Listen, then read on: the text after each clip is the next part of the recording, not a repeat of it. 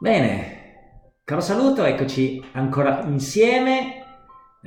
Purtroppo, ahimè, questa emergenza sanitaria, questa pandemia che ci impedisce di stare insieme e di stare tra di noi, ma come facciamo sovente intorno alla parola di Dio, continua, e quindi mi sono sentito in cuore di continuare, perché non sappiamo quando riprenderemo le nostre normali attività di chiesa, di continuare a studiare così, ma molto nella semplicità, la parola di Dio. Soprattutto, come dico sempre, di incoraggiarti in questo periodo a leggere di più, non soltanto a leggere, ma anche a meditare, a studiare, andare un po' più in profondità. Come è successo con l'Evangelo di Marco, anche in questo caso qua noi diamo soltanto una veloce spolverata, poi tocca a te con l'aiuto dello Spirito Santo, perché è lo Spirito Santo che illumina i nostri cuori, le nostre menti e ci rende capace, ci mette in grado di conoscere di più il nostro Signore, per cui vogliamo farlo con la massima umiltà, con uno spirito di preghiera. Abbiamo finito Marco e riprendo con un altro libro della scrittura, nello specifico un'epistola di Paolo, l'epistola di Paolo ai Colossi. Come ho sempre detto, quando inizi a leggere una porzione della Bibbia e studiare, tra virgolette, senza avere grandi pretese, per carità, perché qui siamo tutti nella semplicità, ti incoraggio sempre a vedere un attimino il quadro storico, il contesto storico, il momento in cui è stato scritto, chi è che l'ha scritto, a chi è stata indirizzata la lettera, quali potevano essere i problemi che stava vivendo la Chiesa a cui era stata indirizzata in quel momento l'epistola, queste e tante altre domande, per riuscire a capire qual era lo scopo principale che lo scrittore si prefiggeva. Questo ti aiuteranno e ti aiutano sicuramente per riuscire a comprendere maggiormente e poi a applicare, perché non deve diventare una lettera soltanto storica, ma devi applicarla poi a te stesso, quindi a ciascuno di noi. Andiamo, e quindi oggi faremo più che altro questa introduzione generale appunto all'epistola ai Colossesi. Leggeremo soltanto verso la fine i primi versi. Vediamo un attimino in primo luogo che era scritto, e sappiamo perfettamente che è stata scritta, appunto, come ho detto, dall'apostolo Paolo. Poi vedremo che è stata scritta con l'aiuto del suo fedele collaboratore Timoteo, però l'autore è Paolo, che scrive all'incirca intorno all'anno 62-63 da Roma. Paolo si trovava, come credo tutti quanti voi sapete, a Roma dopo che era stato condotto prigioniero, alla fine dei capitoli del libro degli Atti, ed era lì in questa forma di arresti, diciamo, domiciliari. Era tenuto prigioniero in una casa sotto custodia e godeva di alcune libertà che veniva concesso a Paolo, probabilmente come cittadino romano, tipo quella appunto di ricevere alcune visite, perché riceveva visite di fratelli, e soprattutto quello di poter scrivere delle epistole. Quindi qui siamo nella quella che viene chiamata la prima prigionia, sicuramente molto più leggera rispetto alla seconda prigionia di Paolo, che sia gli Atti e il resto delle epistole non ne tratta, se non poi quelle che sono le sue ultimissime epistole, quindi la prima e la seconda a Timoteo e l'epistola a Tito. Quelle sono le epistole che Paolo scrive poi, quando probabilmente, dopo essere stato scarcerato, e molti studiosi dicono che più o meno è ritornato in alcune zone che aveva evangelizzato, mentre altri dicono che addirittura è andato in Spagna, ma non ci sono né prove storiche a riguardo di questo. Paolo viene nuovamente incarcerato, condotto a Roma, e lì subisce il martirio proprio nel periodo sotto l'impero romano, il famoso incendio di Roma. Torniamo però a noi. Appunto, questa epistola è stata scritta dalla prigione, ma dalla prima prigionia, quindi sicuramente una prigione molto più leggera, che permetteva a Paolo una più ampia libertà rispetto sicuramente a quella che avrà dopo. Quindi scrive questa epistola. La lettera fu portata probabilmente alla chiesa di Colossi, che non era mai stata visitata da Paolo. Paolo non ha avuto mai il privilegio di andare di persona a Colossi. Lo possiamo leggere, te lo dico subito, nel versetto primo del capitolo 2, dice: desidero infatti che sappiate quale arduo combattimento sostengo per voi e per quelli di Laodicea, e per tutti quelli che non mi hanno mai visto di persona. Quindi questa chiesa non era stata fondata direttamente da Paolo, ma probabilmente dai collaboratori di Paolo, proprio così si pensa nel periodo che lui era a Efeso. Infatti non distava molto da Efeso, un centinaio di chilometri più o meno da Efeso, vicino comunque, come abbiamo visto, a Laodicea. Manda questa lettera appunto da Tichico, lo leggiamo anche qui nei versi conclusivi del capitolo 4, verso la fine dell'epistola. Dice: tutto ciò che mi riguarda ve lo farò sapere da Tichico, mio caro fratello e fedele servitore, mio compagno di servizio nel Signore. Ve l'ho mandato appunto perché conosciate la vostra situazione, ve li consoli i vostri cuori, e con lui ho mandato il fedele caro Onesimo, che è dei vostri. Onesimo che poi porterà la lettera anche a Filemone. Onesimo era lo schiavo che era fuggito da casa di Onesimo, quindi probabilmente Onesimo era abitante di Colosse e teneva una chiesa in casa sua, e quindi manda questa epistola attraverso questi suoi fedeli compagni. Uno dei problemi della chiesa di Colosse era che, nonostante fosse cresciuta di numero nel giro di poco tempo, erano arrivati nel frattempo vari falsi maestri, falsi dottori, che avevano portato alcune eresie. Era uno dei problemi principali delle chiese di allora, proprio perché comunque non era ancora stata scritta l'intero Nuovo Testamento, i Vangeli stavano cominciando a nascere, ma non era così facile raggiungere le chiese attraverso i Vangeli. Quindi purtroppo, ahimè, insieme agli apostoli, insieme ai discepoli, insieme alla verità, possiamo dire, arrivavano anche tantissime altre eresie, e queste eresie che sono presenti appunto nella chiesa di Colosse e che Paolo cerca di confutare sono poi sorte pian piano, e nel secondo secolo prendono piede in quelle che sono tutte le varie dottrine gnostiche, quindi questo sincretismo che stava prendendo piede nell'ambito del cristianesimo, questa fusione tra varie ideologie, tra vari pensieri filosofici, pensieri religiosi, per formare poi un pensiero proprio, ma che era lontano chiaramente dalla verità. C'era un po' di verità, ma quando c'è un po' di verità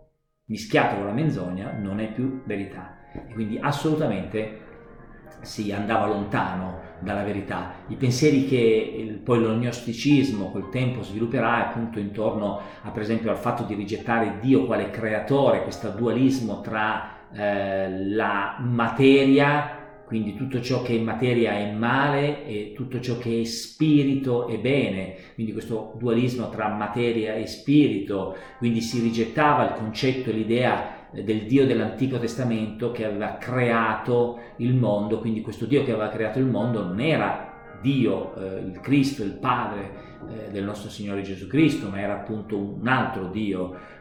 Sostenevano per esempio che il Gesù Dio, il Cristo, era entrato per esempio, o era un fantasma, perché non poteva essere la materia, l'uomo, era un fantasma che aveva apparenza umana, o come molti sicuramente pensavano di più, era appunto che il Cristo Dio era entrato nella persona di Gesù uomo soltanto al battesimo, per poi ritornare andare via di nuovo alla crocifissione. Tutte queste idee, quindi c'erano delle idee distorte proprio intorno soprattutto alla persona di Gesù. E quando noi togliamo dal cristianesimo la persona di Gesù, chi lui è ovvio che svuotiamo poi il cristianesimo della sua essenza. Paolo quindi cerca di controbattere questi pensieri gnostici che stavano entrando, questo pensiero tipico della filosofia greca. Adesso ovviamente non abbiamo il tempo per andare nel dettaglio, ti voglio incoraggiare a farlo. Purtroppo, ahimè, il cristianesimo nel corso dei secoli successivi ha recepito troppo dal pensiero filosofico greco, e tanti sono stati gli apologeti, coloro che in qualche modo hanno cercato di controbattere contro questo grossissimo pericolo. Quindi lo scopo dell'epistola in definitiva era principalmente quello di confutare questi insegnamenti eretici intorno alla persona di Cristo, che stavano appunto creando una grande confusione all'interno della Chiesa. Gnosticismo deriva da un termine greco che significa conoscenza, quindi in definitiva per gli gnostici la conoscenza era indispensabile per la salvezza, cioè c'era un progresso che ti portava a conoscere e quindi arrivare in qualche modo appunto alla salvezza. Ovviamente questo pensiero è assolutamente contrario all'insegnamento biblico, perché la salvezza è un dono, è una grazia che si acquisisce soltanto attraverso la fede in Cristo Gesù. Poi, giustamente, per carità, dobbiamo crescere nella conoscenza del nostro Signore Gesù, ma non ha niente a che fare con la salvezza, mentre il pensiero gnostico era diametralmente opposto.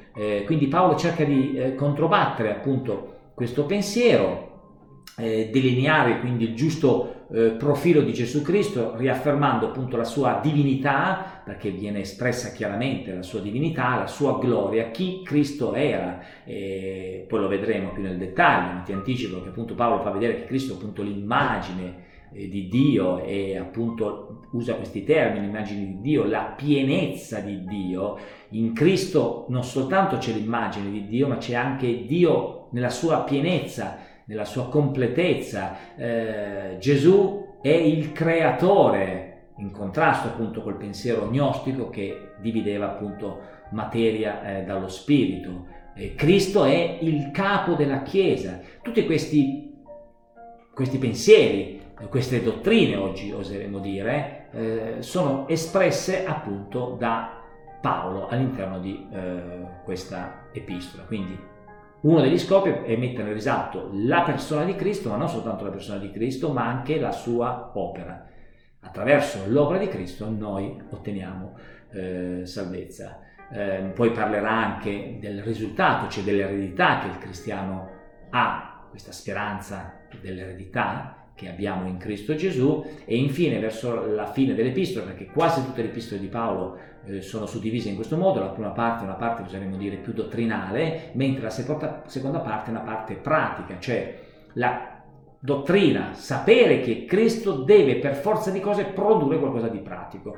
Questo è un insegnamento fondamentale che dobbiamo ribadire, perché la nostra conoscenza, ed è un termine che non dovrei usare proprio nel senso che è il termine che usavano gli gnostici, ma noi non siamo più gnostici e quindi possiamo anche permetterci di usarla, non deve essere qualcosa che si ferma soltanto alla testa, alla mente, ma a volte scende anche nel cuore, nei sentimenti, ma deve per forza di cose andare oltre, cioè manifestarsi praticamente. Il cristianesimo è conoscere Cristo, conoscere chi Lui è, la sua opera, per poi viverlo praticamente. Attenzione! Per questo diventa importante e fondamentale la dottrina. Infatti Paolo non inizia mai dall'aspetto pratico per poi parlare della dottrina, perché la dottrina è vitale, è fondamentale, perché avere una giusta visione oggi la chiamiamo appunto dottrina, di chi Cristo è, di chi Dio è, di quello che è la sua opera, se abbiamo una giusta visione della dottrina di Dio, avremo anche un giusto risultato pratico. Tutto parte però dalla conoscenza che abbiamo realmente di Cristo Gesù. Se abbiamo una dottrina errata, a metà, produrremo dei risultati sbagliati. Quindi vogliamo impegnarci appunto a conoscere per poi mettere in pratica.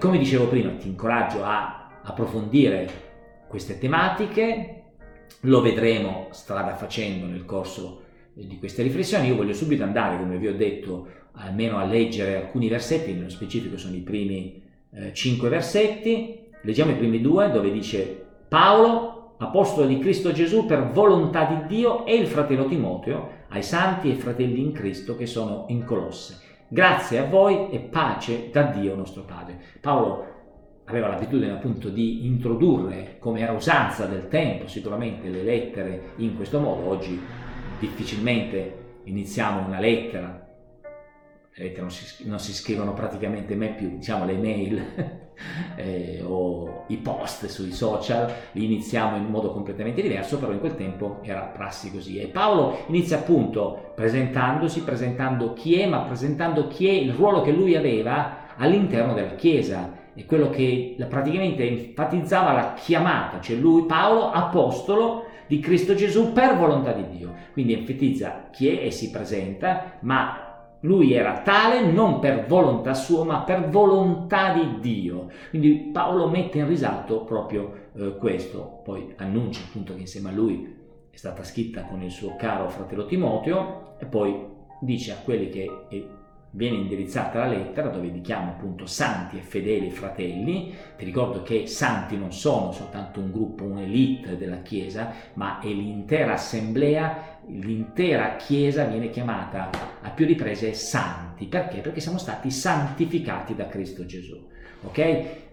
Andando avanti, elogia e ringrazia Dio per quello che lui ha fatto. Il versetto 13, noi ringraziamo appunto Dio. Vedete come Paolo mette sempre in risalto la lode e il ringraziamento verso Dio, Padre del nostro Signore Gesù Cristo. Quindi subito introduce la figura di Gesù Cristo, che poi tratterà in modo più dettagliato.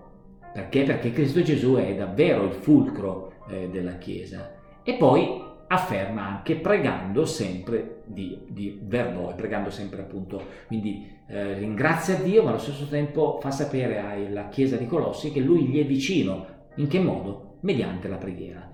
Paolo si ricordava e probabilmente spendeva parte del suo tempo proprio per pregare. In modo particolare, lo dice il versetto che abbiamo letto, si ricorda proprio di quelli che in qualche modo non ha potuto visitare e conoscere di persona. Gli giungevano nella mente notizie di problemi svariati che erano presenti nelle chiese di allora, e lui l'unica cosa che poteva fare, non potendo recarsi di persona, non potendo neanche utilizzare i mezzi che oggi viceversa abbiamo, lui non aveva niente di niente, neanche forse il piccione viaggiatore, se non appunto scrivere una lettera e farla recare loro per mezzo dei suoi fedeli collaboratori. Quindi potete immaginare lo stato d'animo di Paolo quando sentiva certe notizie. Ma i problemi delle chiese di allora poi sarebbero stati i problemi delle chiese di sempre, e quindi vogliamo ringraziare Dio anche noi oggi, perché se non ci fossero stati quei problemi non avremmo queste lettere. Ma Dio sa ogni cosa, e dato che sapeva che comunque il problema della Chiesa nel corso di tutti questi secoli sarebbe in linea di massima stata sempre la stessa, ecco che ci fa giungere tante lettere, tante notizie che possono soltanto accrescere la nostra fede e portarci verso quella perfezione che Dio desidera da noi. Poi dice e tira in ballo 3 caratteristiche fondamentali, oseremmo dire, del cristianesimo. Ti dico subito che tra queste caratteristiche, a differenza di altre epistole che li mette in risalto, non c'è appunto la conoscenza. Abbiamo detto, la conoscenza, conoscere Dio per mezzo di Cristo Gesù è fondamentale per noi. Paolo in questo caso qui le mette e tira ed elenca appunto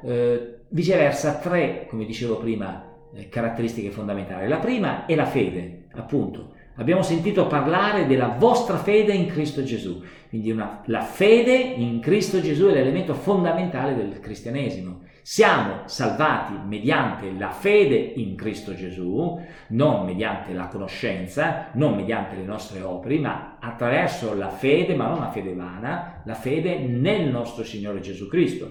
Poi, secondo elemento caratteristico del cristiano, lo dice subito dopo, è dell'amore che avete per tutti i santi. Fede, amore. Amore che, come detto prima, deve essere pratico, cioè non deve essere soltanto qualcosa di sentimentale, ma deve manifestarsi praticamente, quindi l'amore verso tutti i santi, verso la Chiesa, verso i fratelli, verso il prossimo. Terzo elemento fondamentale del cristianesimo, appunto, a causa, diceva il versetto 5, della speranza che vi è riservata nei cieli. Quindi fede per mezzo di Gesù Cristo, amore verso tutti i santi, speranza che ci è riservata e che è conservata nei cieli. Quindi la fede produce qualcosa di pratico, ma noi abbiamo una speranza, cioè di vivere poi nel cielo, di avere l'eredità di Cristo. Poi Paolo lo sviluppa questo pensiero. Quindi questi 3 elementi fondamentali che sono vitali, fondamentali anche per la Chiesa di oggi. Vogliamo guardare a Dio per mezzo di Cristo Gesù. Il versetto 5 si conclude, della quale avete già sentito parlare, perché se erano diventati Chiesa, erano diventati credenti, vuol dire che l'avevano sentito parlare. In che modo? Mediante la predicazione della verità del Vangelo. Quindi quello che Dio ha compiuto nella chiesa di Colosse e che Paolo elogia e ringrazia Dio per loro è stata resa possibile attraverso proprio la predicazione dell'Evangelo. La predicazione dell'Evangelo è stato allora fondamentale e fondamentale anche per noi oggi. Non c'è altro mezzo, fratello, sorella, non c'è altro mezzo se non la predicazione dell'Evangelo. E mi piace che Paolo dice la predicazione della verità del Vangelo, perché il Vangelo va predicato nella verità, nella sua intierezza. A volte ci fermiamo soltanto e predichiamo un Vangelo dove enfatizziamo soltanto e sempre solo una parte del Vangelo, dimenticandoci completamente dell'altra parte o addirittura escludendola. Stiamo predicando un Vangelo a metà e quindi non un Vangelo secondo verità. Noi vogliamo predicare l'Evangelo, che è una buona notizia, ma come abbiamo detto la buona notizia è mediante il ravvedimento in Cristo Gesù, la fede in Cristo Gesù, per poi proseguire in frutti degni del ravvedimento, e potremo andare avanti ancora per tante altre cose. Noi vogliamo, con l'aiuto del Signore, predicare questo Vangelo. Mi avvio alla conclusione incoraggiandoti appunto a vivere quello che abbiamo detto, quindi queste 3 caratteristiche fondamentali del Vangelo, ma ti incoraggio a continuare a predicare ancora oggi, nel XXI secolo, ancora oggi in piena emergenza sanitaria. Vogliamo continuare con i mezzi che abbiamo a disposizione oggi, per poi riprendere un domani con altri mezzi che viceversa magari avevamo nel passato, continuare a predicare questo Evangelo, perché l'Evangelo in se stesso ha la forza, e come dice Paolo ai Romani, è la potenza di Dio. Non sono le nostre parole, non è la nostra conoscenza, non è le nostre capacità che rendono possibile un frutto, è la potenza che è dentro il Vangelo stesso che ha questa potenza e che porta un frutto. Cosa dobbiamo fare noi? Dobbiamo soltanto, nella semplicità, predicare la verità del Vangelo. E ti voglio davvero incoraggiare a fare così. Domani continueremo e ne entreremo un po' più nel dettaglio di questa bellissima epistola. Che Dio ci dia grazia di conoscere di più il Signore, ma di conoscerlo in modo pratico. Vogliamo vivere un cristianesimo sempre più conforme alla verità e all'immagine di Cristo Gesù, nostro Signore e nostro Salvatore. Ti saluto nell'amore del Signore. Buona giornata a te.